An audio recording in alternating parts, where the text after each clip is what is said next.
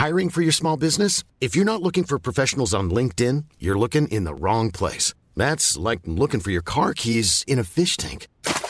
LinkedIn helps you hire professionals you can't find anywhere else, even those who aren't actively searching for a new job but might be open to the perfect role. In a given month, over 70% of LinkedIn users don't even visit other leading job sites. So start looking in the right place. With LinkedIn, you can hire professionals like a professional. Post your free job on linkedin.com/people today. Hey, it's Ryan Reynolds, and I'm here with Keith, co-star of my upcoming film, If, only in theaters May 17th. Do you want to tell people the big news? All right, I'll do it. Sign up now and you'll get unlimited for $15 a month and 6 months of Paramount Plus Essential Plan on us. MintMobile.com/switch. Upfront payment of $45 equivalent to $15 per month. Unlimited over 40 gigabytes per month. Face lower speeds. Videos at 480p. Active Mint customers by 531.24 get 6 months of Paramount Plus Essential Plan. Auto renews after 6 months. Offer ends May 31st, 2024. Separate Paramount Plus registration required. Terms and conditions apply if rated PG.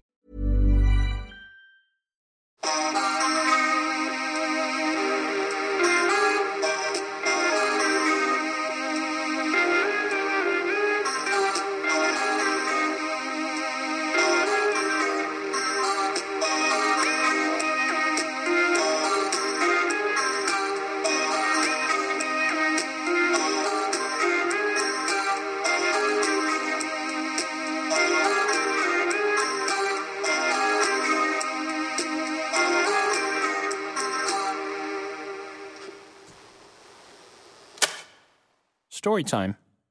My daughter recently got into a performing arts school, and since I don't have a typical 9 to 5, I'm around during the day to help her teachers.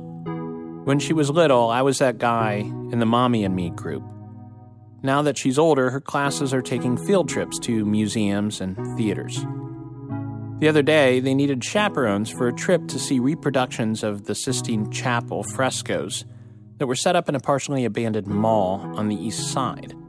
So that morning, I drove out to her school and was buzzed inside with the mother of another student. When we got to the principal's office, the secretary's phone rang, and being nosy, I eavesdropped on the conversation. "He's a chaperone," she said, "but thank you for calling." "Somebody outside thought I was suspicious, huh?" I said. The secretary smiled. "Yeah, we get a lot of calls when men visit the school for these field trips." Since the beginning of the year, my daughter's school has gone on lockdown 3 times. 2 times were after a male student from another school stopped in to see a friend. The other time was when someone heard a gunshot outside. On a normal day, every door is kept locked and everything is monitored by cameras. Visitors have to be buzzed in and show ID in the office. The windows have bars.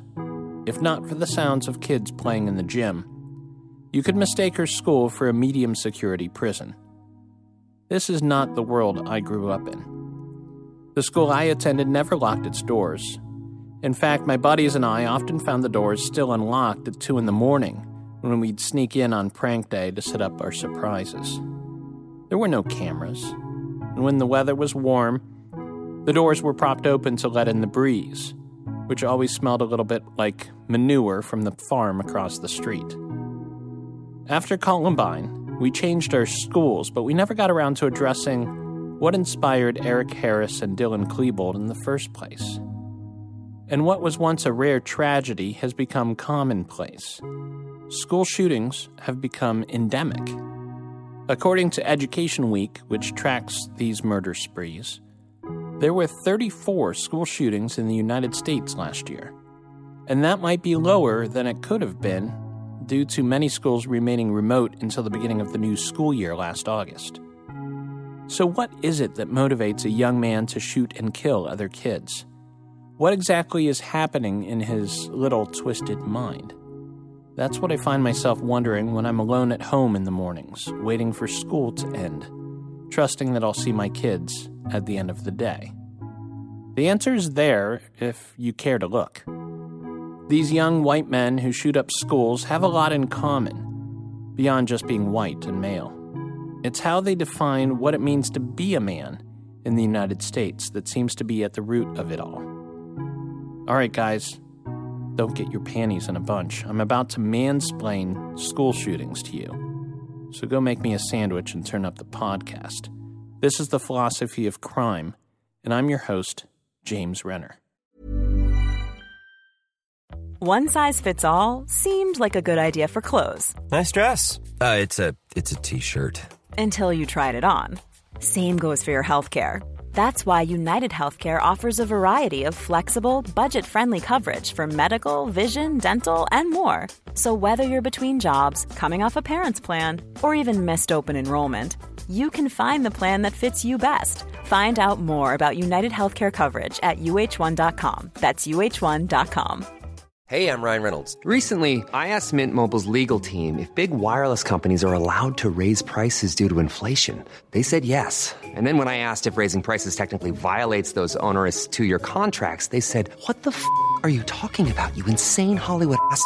So to recap, we're cutting the price of Mint Unlimited from $30 a month to just $15 a month. Give it a try at mintmobile.com/switch. $45 up front for 3 months plus taxes and fees. Promo rate for new customers for limited time. Unlimited more than 40 gigabytes per month. Slows full terms at mintmobile.com. Hey, it's Ryan Reynolds, and I'm here with Keith, co-star of my upcoming film, If, only in theaters May 17th. Do you want to tell people the big news? All right, I'll do it. Sign up now and you'll get unlimited for $15 a month and 6 months of Paramount Plus Essential Plan on us. mintmobile.com/switch. Upfront payment of $45 equivalent to $15 per month. Unlimited over 40 gigabytes per month. Face lower speeds. Videos at 480p. Active Mint customers by 531.24 get 6 months of Paramount Plus Essential Plan. Auto renews after 6 months. Offer ends May 31st, 2024. Separate Paramount Plus registration required. Terms and conditions apply if rated PG. Millions of people have lost weight with personalized plans from Noom. Like Evan, who can't stand salads and still lost 50 pounds. Salads generally for most people are the easy button, right? For me, that wasn't an option. I never really was a salad guy. That's just not who I am. But Noom worked for me. Get your personalized plan today at Noom.com. Real Noom user compensated to provide their story. In 4 weeks, the typical Noom user can expect to lose 1 to 2 pounds per week. Individual results may vary.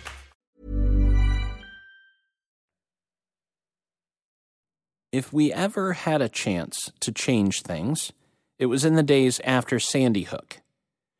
There have been so many school shootings since then, it's likely you've forgotten some of the details of this massacre, or maybe you've gotten part of the story mixed up with others, like Parkland. So first, a quick refresher. Sandy Hook Elementary is located in Newtown, Connecticut, a quiet little suburb where the median family income is well over 6 figures. It's a nice place to live if you're commuting to Norwalk or Bridgeport. The guy who invented Scrabble lived there. It's a quaint, quiet place. Or was until December 14th, 2012. That morning, 20-year-old Adam Lanza stepped into his mother's bedroom with a .22 caliber rifle and shot her in the head 4 times. Adam was a troubled boy. He never fit in at public school. He couldn't make eye contact with other kids. His mother, Nancy, had homeschooled him for several years because of his erratic behavior. She'd tried to medicate him, but was oddly permissive of his alarming interests, like wanting to shoot guns. She'd take him to the target range to practice. After Adam killed her, he drove her car to Sandy Hook Elementary.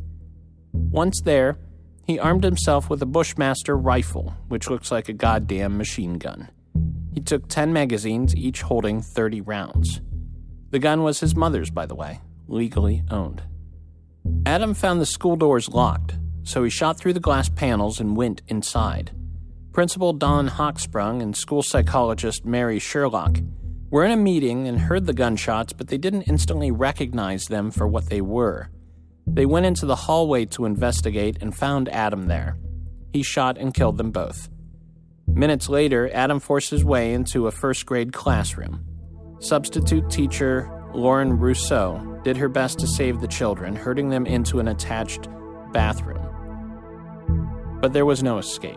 Adam found them and fired into the group, killing Rousseau, a special needs assistant named Rachel Davino, and 15 little kids, the entire class except for one girl who hid in the corner. When she was reunited with her mother, the girl said, "Mommy, I'm okay, but all my friends are dead." But Adam wasn't done. He continued through the school, shooting at anyone he encountered. At some point, he came across a boy who screamed, "I don't want to be here." "Well, you're here," said Adam before firing again. Next, Adam entered another first-grade classroom. The teacher, Victoria Lee Soto, met him at the door. She tried to bluff him, telling him that our kids were in the auditorium. But then a few of the children ran out from under their desks where they were hiding in an attempt to get away. Adam began shooting again as several of the children huddled together in a corner, holding hands. Suddenly, the gun jammed. 6-year-old Jess Lewis realized that his friends had just a moment before Adam fixed the gun. He told them to run. They listened and ran out of the classroom, but then Adam reloaded and fired directly at Jess, killing him. By the time he was done, Adam Lanza had murdered 20 children and 6 adults. As the police arrived, Adam put a Glock to the base of his skull and pulled the trigger. The last cowardly act in a cascade of cowardly actions. The entire event lasted less than 5 minutes. That was the time to make some changes to gun laws in America, and for a brief moment, it seemed possible. Some states passed laws limiting guns, but then other states reacted by loosening gun laws so that teachers could be armed, as if more guns was a logical solution. If the murder of 20 first graders wasn't enough to repeal the Second Amendment, which was written 250 years ago, when we were still fighting Injuns and bears, before the public school system was even thought up, well, then nothing ever will be. Not in our lifetimes. We must make our peace with the fact that we live in a gun-obsessed society. These guns aren't going away. So we must learn to recognize the type of person who uses them to kill innocent children. Because if we can identify them, perhaps we could help them before they break bad. So what makes a school shooter tick? 2 words: toxic masculinity. When I was a child, I was surrounded by guns and hyper-masculine men. I lived on a farm in rural Ohio in a house beside a large forest. By the time I was 8, I could shoot a .22 with great accuracy, and I would go hunting with my father. Hunting was a rite of passage, something all boys did, or so I was raised to believe. And in fact, my school gave 2 days off for hunting season every fall. I liked the bonding time with my dad, but I always hoped we wouldn't see any animals on our trek through the woods. Because if he managed to shoot and kill something, usually rabbit or raccoons, it would be my job to hold the animal upside down over a bucket in the barn while he skinned it. I hated the smell of blood and the way the inside-out body would steam in the cold months. As a child, I was taught to kill. I was taught that it was something every boy should know how to do, and the rifles were never locked. But it wasn't just the shooting that was twisted up in the backcountry's definition of masculinity. I was also taught, like most young men in the United States, that violence is sometimes a respected solution to our problems. I remember being in the 4th grade and dealing with a bully on the playground. His name was Eric, and he and his friends liked to single me out and push me around. I told my old man, and he said the next time Eric came after me, I should punch him in the nose. We even practiced. And a couple days later, Eric started in on me again, and so I hit him. Right in the nose, like I was taught. He started bleeding and crying, and a teacher saw the whole thing. I went to the principal, who took the paddle down from his wall and spanked me so hard I felt it when I sat down that night. See, even for the principal, violence was an acceptable response. Now, I never considered shooting up my school, but my experience as a young man in this country is similar to millions of other young men, and some of them will make that connection between temporary anger and ultimate violence. I think maybe the difference was that I never enjoyed hunting very much. Thank God. When I was a little older, I came very close to witnessing a mass shooting firsthand. When I was 17, I worked as a counselor at a Boy Scout camp during the summer. One night, 2 other counselors, both friends of mine, took a group of scouts into the woods for some remote tent camping. Mike was the older of the 2 counselors. I'll call the younger one Joe. Sometime during the night, Mike, who was a closeted homosexual, came on to Joe. When met with resistance, Mike overpowered Joe and sexually assaulted him. When they returned the next day, Joe reported it to administration. The camp leaders went to find Mike. They found him at the gun range, where dozens of boys were target practicing. He was seated with a rifle in his hands, waiting for them. I know what Mike was planning because I knew Mike well. He was filled with shame and wished to kill everyone who knew what he did, including himself. In all likelihood, outing himself as gay was more shameful to him than the sexual assault he'd committed.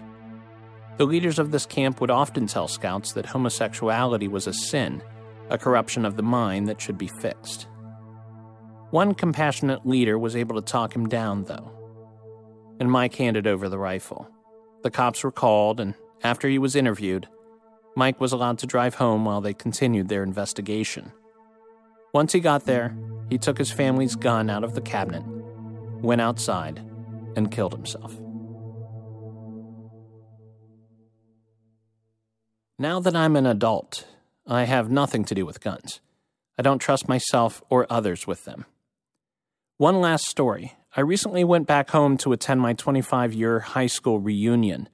A kid I knew back in the day came up to me after a few beers and said, "You know why I was always friendly with the weird kids in school?" I'm sure he put me in that group. "Why?" I asked. "Because I never wanted to end up on a hit list if they decided to bring their guns to school." What we have in America is a culture that teaches white boys how to handle a deadly weapon at a young age, while also telling them that sometimes it's okay to be violent, that it's part of being a boy. So it's no wonder some of them will make a connection between the two things, especially the white boys who are, on average, privileged enough to live in the areas where hunting is a part of life and have access to money and time to do so. There's a philosopher named Douglas Kellner who shares this view. Kellner is a modern philosopher. He's still alive, teaching at UCLA. He's also the author of the book Guys and Guns Amok: Domestic Terrorism and School Shootings from the Oklahoma City Bombing to the Virginia Tech Massacre. There's an excellent conversation between Kellner and cultural critic Jackson Katz that was first published on the Huffington Post, which you can find in the liner notes of this podcast. I encourage you to read the whole thing. Kellner makes the point early on that there clearly must be some link between masculinity and school shootings, simply because the shooter is never a young woman. In almost every case, it's a young white male. Kellner believes the shootings are triggered in part by a masculine identity crisis on the part of the perpetrator, who wishes to prove his manliness through acts of violence and to become a kind of macho celebrity. He also sees how the media teaches our boys that violence is very manly and very cool, reinforcing this idea that they could be some kind of hero by committing these mass murders.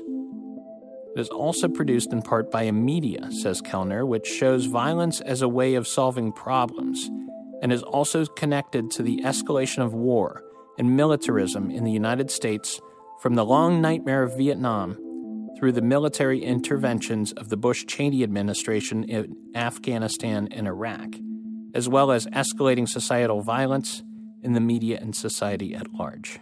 End quote. We've been taught that if the United States has a problem, the answer is to bomb the shit out of it. One of the most convincing anecdotes for this theory is the shootings at Virginia Tech, which occurred in 2007, when an undergraduate named Sung-Hyu Cho killed 32 people. He'd prepared a multimedia video dossier to be released after the shootings that painted him as a very masculine hero. But in real life, Cho was shy and frail and could not figure out how to engage with women his age without seeming like a creepy stalker. Many recent school shooters, like Cho, like Adam Lanza, fit the definition of incels, rageful young men self-described as involuntarily celibate, who believe that they remain virgins not because of their own actions and lack of empathy, but because women don't know their place in society, to be subservient to men. The solution, says Kellner, is to change the way we raise young men in America. Quote, "We need to try and put the problem in a broader context of societal violence, the alienation of youth, and the need to reconstruct education and society in order to promote healthier images of masculinity. We also need to reconstruct education to bring in more peace and human rights education, multiculturalism, and the respect for difference, including women's and men's studies, ethnic studies, environmental studies, and the philosophy of education more generally. But in order to do that, we have to admit that white men are not inherently deserving of top-tier status in the United States anymore. We have to really start teaching and believing that we are all equal. Take a look at the demographics of Congress, of the Supreme Court. White men are not about to give up that long-standing tradition of power easily. And if you even suggest teaching something like critical race theory in schools, the response is rage to a degree we rarely see in other issues.